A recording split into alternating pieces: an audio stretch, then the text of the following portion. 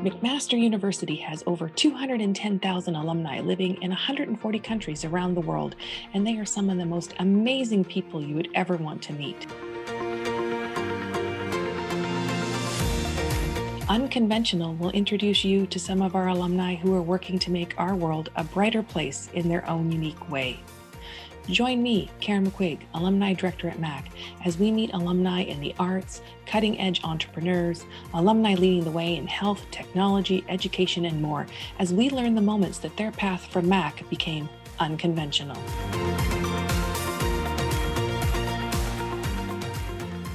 In today's episode, I'm delighted to welcome our guest, Laura King, a 2012 graduate with her Master's of Science in Biology. After defending her thesis, she decided to work for a year in a small town in Quebec. Laura wanted to become fully bilingual, and during her time in Quebec, she developed programs in French. She also learned more about endangered species conservation with rare reptiles, birds, and planets on the island of Mauritius. Laura currently is a wildlife toxicologist, is president of the organization Nature Newfoundland and Labrador, and serves on the board of directors at Wildlife Habitat Canada.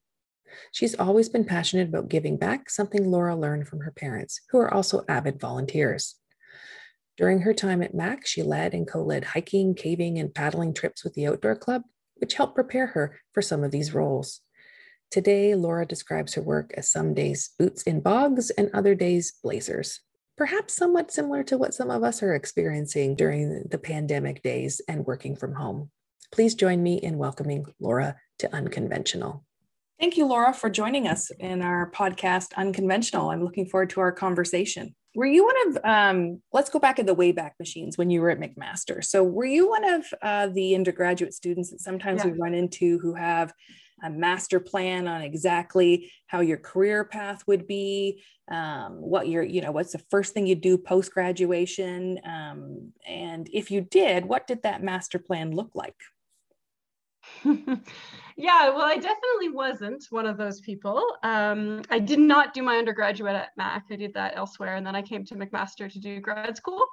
So by the time I was at McMaster, I was mid figuring it out, I suppose.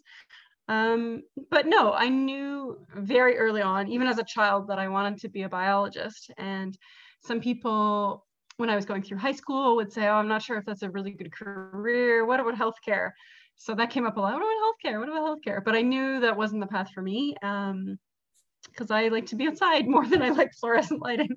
And so I knew that I wanted to be a biologist. So when I found the master's program at McMaster, which ended up being very unique for me because it was at McMaster, but also co-supervised through the federal government, I knew that that would set me on the right career path to be doing the kind of applied conservation related biology that I wanted to be in.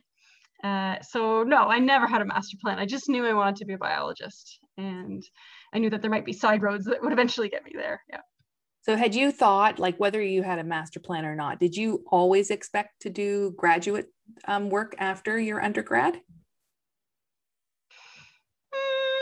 I knew that it was a strong possibility that I would need that for the kind of work that I was envisioning. And I did not go straight into grad school. I took a year off, which again, people tell you all sorts of advice that isn't necessarily a good fit. Some people said, oh, you leave school after undergrad, you'll never go back. And that wasn't true at all. I worked at the government for a year, and then I found this master's program at McMaster where I could continue to do some work with the government and go to McMaster at the same time. So I felt like I got all of the different experiences all together. So I knew that that was a really good fit, and I would have only gone to grad school if it really made sense for what I really enjoyed, and this did. So it really came together quite well that summer, I would say. So I think you had a very interesting path when you were defending your master's. You decided to work for a year in a small town in Quebec because you wanted to be fully bilingual. So when did you think that was something you really wanted to do? And what was that experience like? It was really interesting. I grew up in Ottawa, and so being bilingual had sort of followed me. There had been jobs that I hadn't gotten before because my French wasn't good enough, which was kind of painful because I knew that it wasn't, an intellectual limitation. I just hadn't put the time in. So again, a lot of people see your life as linear, and every step comes after every other step, and that it would be silly to go to a small town in Quebec and work in a school for a year, which is what I did instead of taking this great science job. So it was kind of a difficult decision, but I figured, I'm young, I'm fresh out of school. If I don't do this now and really lock in the ability to be fully bilingual, maybe I never will, because life will come for me later and it'll be even harder to leave. So I worked in a high school in a very small town in Quebec, and I had a great time. And I lived with, someone who didn't speak any English, which is much more effective than trying to learn it on your own because you're forced to. And then I've been using that in my career ever since then, the fact that I'm bilingual now. So I you kind of take a financial or career hit some years, but I felt that it would pay off. And of course I got outside.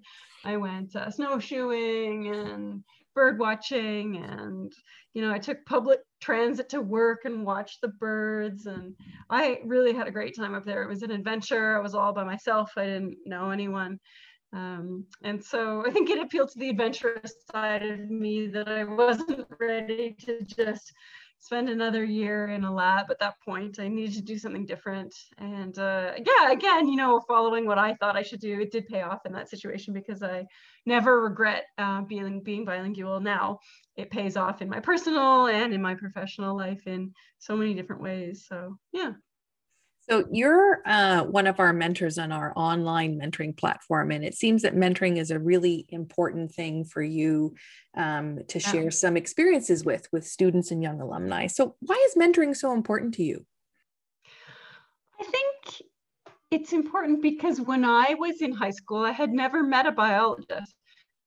It's definitely a career that we see on TV. We see lots of wildlife careers. We see people like maybe Steve Irwin or David Attenborough, Jane Goodall, but I had never met a Canadian biologist ever. My parents are not in science, and so I think a lot of the people who were very well-meaning, who kept asking me if I was sure I didn't want to do healthcare, they also just didn't know a lot of biologists. So when McMaster sent out these emails, I'm on the alumni email list, and they sent out these emails asking if we might want to participate. I clicked through, and most of the mentors at that time were, business focused or engineering, which is awesome. But there was no one there who was a biologist. And I figured that if I had been a little uncertain about what being a biologist would be like, really, then other people might be too. And the other thing is, it's really fair. So I do it for free. So you don't have to have connections. Your parents don't need to know someone. You can just book me. And I take the time to do all sorts of different things with students. I go over their CVs. We can do a fake interview. And what I do the most is just called career conversation, where they ask me every different type of question about being a biologist and what parts I regret and what's the best parts. And so to be able to have access to all these different experts in all these different fields is great. And some of them probably never become a biologist, and that's fine too, because many people major in biology but don't continue with it. But some of them do, and I've had the exciting experience of getting one of them a job, and I've had the exciting experience of one of them came back to me recently and asked if we could talk again. Now she's going to grad school. So it's really, really exciting to hear all the different things that are. They have so many different interests, and they're typically very motivated students, but some of them don't really know what real life is like in the work world yet.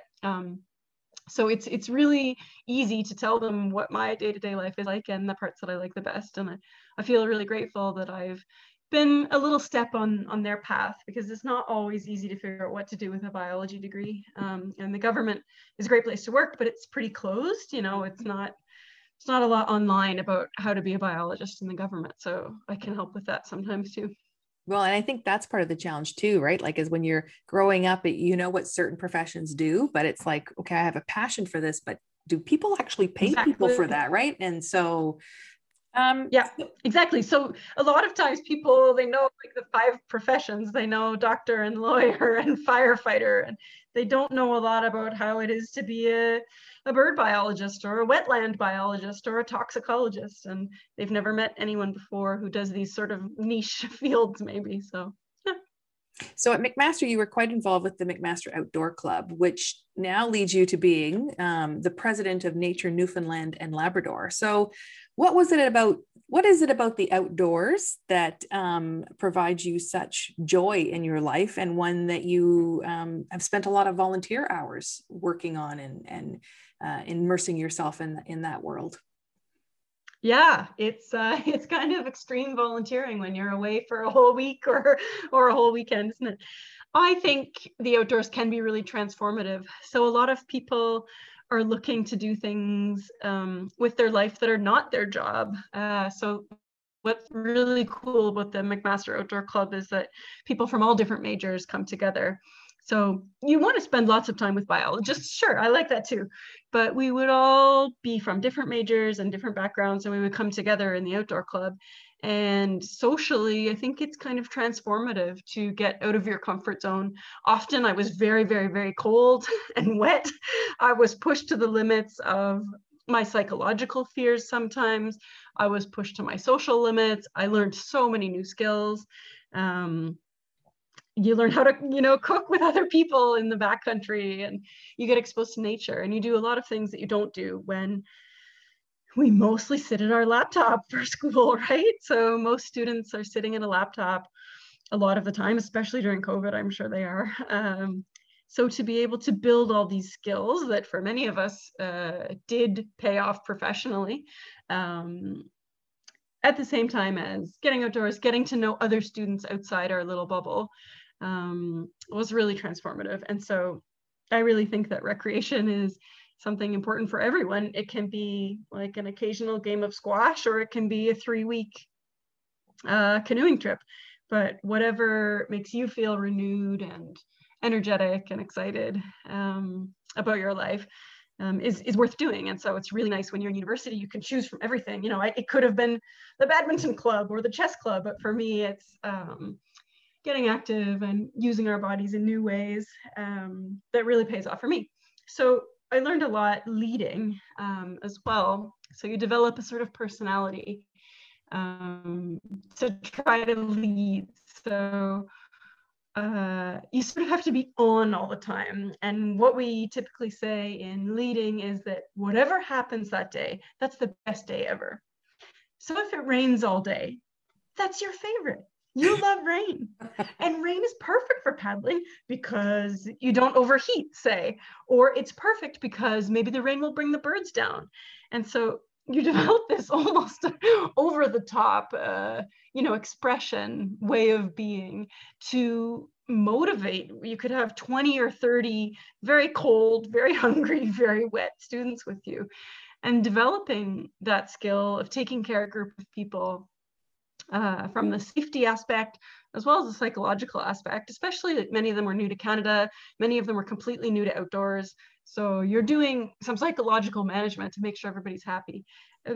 That's huge personal growth for me. Like I said, I was spending lots of time in front of a laptop and alone in the lab. So to be able to do those kinds of things with big groups of people was transformative for me too. So the participants hopefully got things out of it, but so did I as a leader, because I learned how to care for people outdoors. And I've used that as well. Obviously running Nature Newfoundland and Labrador, we run lots of trips, but also a little bit of guiding in tourism myself, where your main job is to, yes, show off the biology and the wildlife, but also to just make sure that people are comfortable and safe. And that can be really technical. Like if you're doing rock climbing, you really have a lot to think about and you're doing math in your head maybe. Or it can just be keeping an eye out for someone who seems like they might be rolling their ankle on this type of terrain, or really just checking that someone has the right rain jacket because we're going to be doing an overnight. And if they get cold now, then they'll be miserable later. So it's really interesting putting together these trips. I like both aspects, the adventure side and also the making sure that people have a great experience in the outdoors. And in many cases, both at McMaster Outdoor Club and at Nature NL, it was myself and my other leaders, it was the group of us who were people's first introduction to adventure. So they'd never done anything like this before. And I hear that all the time. Oh, I wanted to try hiking, but I was scared. Or I wanted to try canoeing. I knew I shouldn't go out on my own and things like that. So that's really rewarding, to be able to hold someone's hand in a way, as they experience a new sport. And for many people, it turns into a lifelong love and they stick with it. And so we were there in the beginning, and then they come back too. So being able to have that role as a leader in these kind of recreation and outdoor communities is really satisfying to me. And that's why I'm still doing it many years later. I'm doing something very similar to what I did at McMaster. Well, it's interesting as you were talking about that, because oftentimes when students are graduating from university and they're going out for their first sort of real, like, okay, I'm going to get my first real job, that they don't tell the stories about their extracurricular in the same way that you did, where you talked about, you know, you had to become a leader and it's very much problem solving and whatnot. And those activities really do provide a foundation that they can use as they head off into McMaster. So yeah. And it's interesting, you know, if I always like listening to those stories, because I think it tells a lot about the skills that the person has. Totally. I'm hiring right now in one of my at Nature NL. And so I'm looking at lots of CVs and resumes. And whenever I see people who are involved in recreation, especially in a leadership role, then I know that they have a certain set of skills. It really doesn't matter to me if they're the chair of the badminton club or the president of the curling club. That is a certain set of skills that typically translates well into what we're looking for in this case. And it means that they've sometimes been through a lot of painful personal growth to be able to do that, because it's often about putting other people first. And when you can do that, you can lead a very successful trip that's right on the edge of danger. That's my favorite, to manage the danger so that you're right on the edge, and still keep people safe and happy. So yeah, so it's organization too. You know, even if you're running a badminton club, it's administrative. It means you can pull people together and get them lined up behind your vision, even if that vision is small, that you can still do that. So I'm going to ask you a question about, like, you like to Lindy Hop, jive, foxtrot, and waltz. So where does dance come into your world, and what attracted it to you? And is it your stress release? Yeah, definitely. It is. I think, you know, science and wildlife and conservation, those are my one true love. Those are my professional love. But when I'm not doing that, I'm still very energetic and very, you could almost say, agitated. You know, we can think about the kind of person where the good things about them are also their downfall. So one of my things is that I just like to be moving. So I have a lot of like restless energy. And so I need to be using that in paddling or hiking or running or something like that. And dance is extremely physically demanding, like much more than I would have thought, to do these styles of dance. And it's also difficult. So I think the other thing throughout my whole life and my whole career is I've been, for better or worse, looking for challenges. And it's really difficult to learn all these different styles. So I think I've learned over the past few years, like 16 styles. Doesn't mean I'm good at them all, but I'm always learning a new style. So it keeps me moving. It's very spatial. You sort of map it out in your head. It's a little bit mathematical too. And it's something that is certainly not science and wildlife, and keeps my head away from all that, because I do a lot of volunteering at Nature NL too, which is in many ways similar to being a biologist. But then when I'm dancing, I'm just dancing. It is so demanding to figure out what step comes next and which side of the room you need to be on, and not to crash into this other person, and are you on the music, and to maybe take care of what your partner in the dance is doing too, if you're leading them. There's so much going on. You can't think of anything else. Your brain is just full. You're at capacity.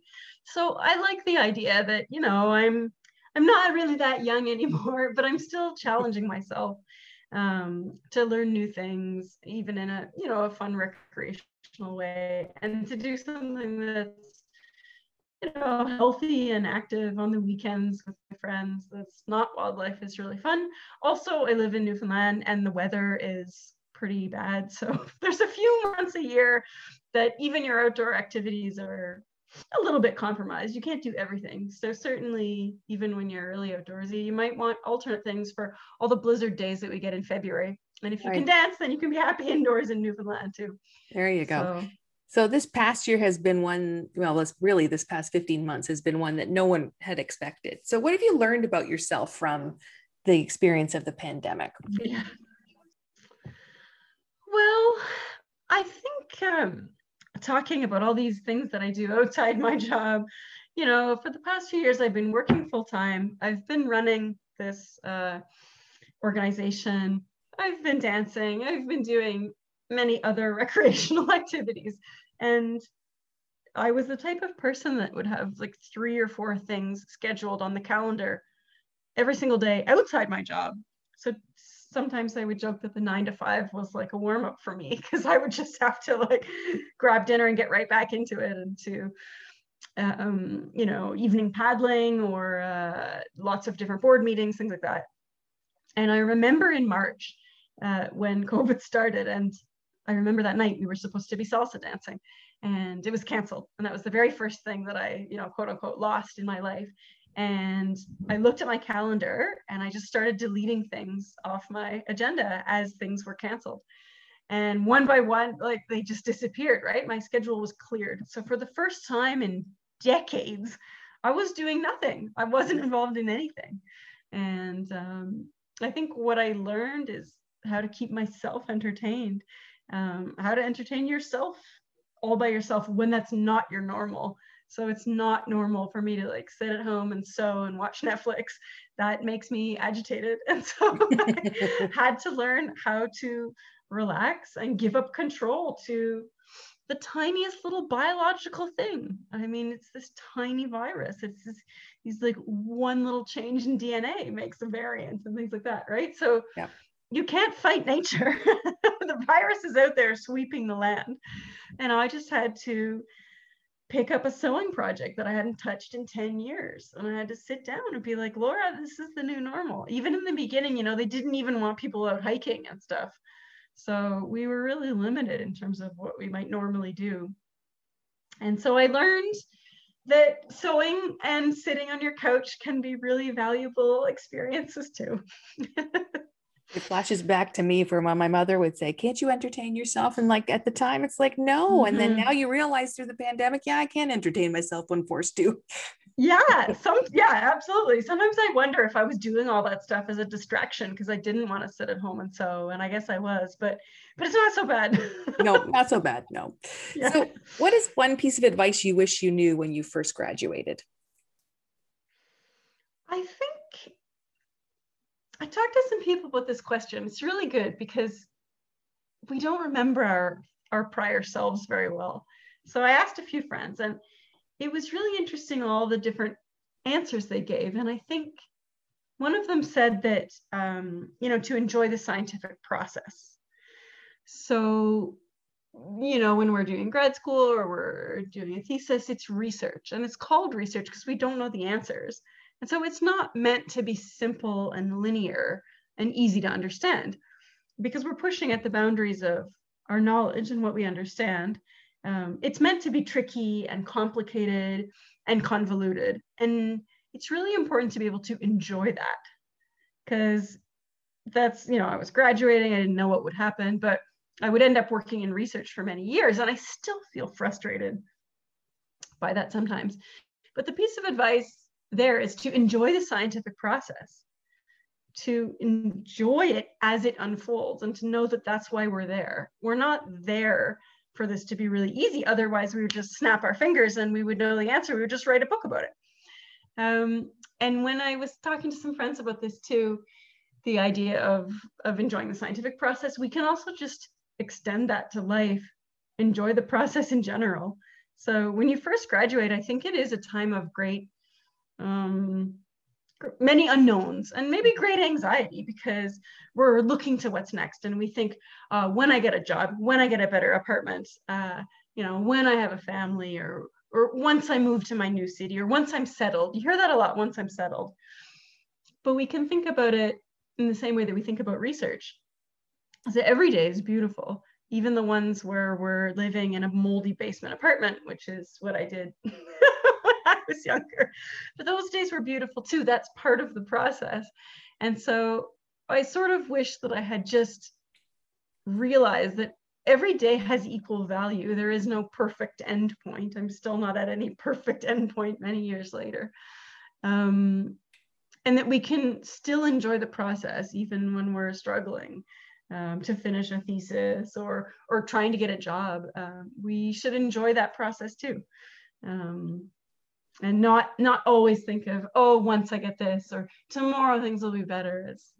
Today is the day to make the most of it. And I think a lot of students still struggle to think that way because it's such a temporary phase of our lives. So what's next for you, Laura? Where do you see yourself professionally in like 5 to 10 years?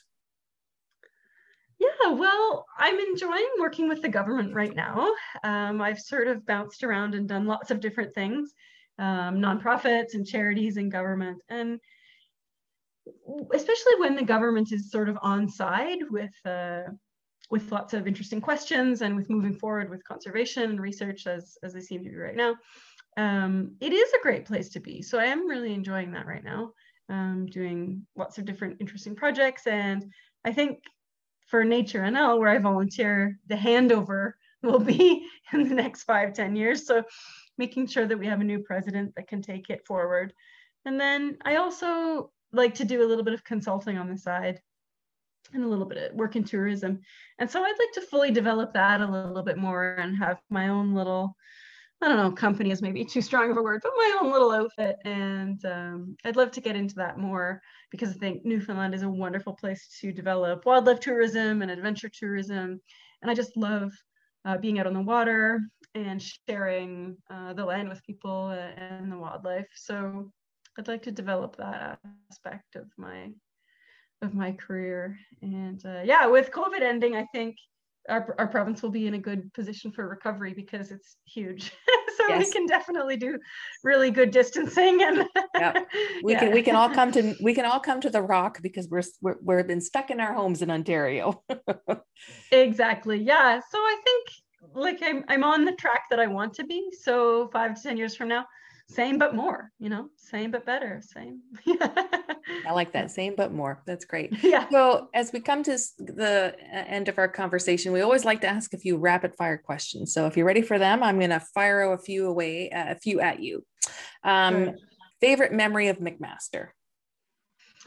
Oh, I guess all of the different ways I spent time in Coutts Paradise. So I TA'd there, I kayaked there, we went with the outdoor club there, we went canoeing, I flipped over logs to show people little salamanders, I bird watched there, and in between lab work too, I would just jet down and watch some birds and hang out there. So having that so close to campus, those many beautiful memories.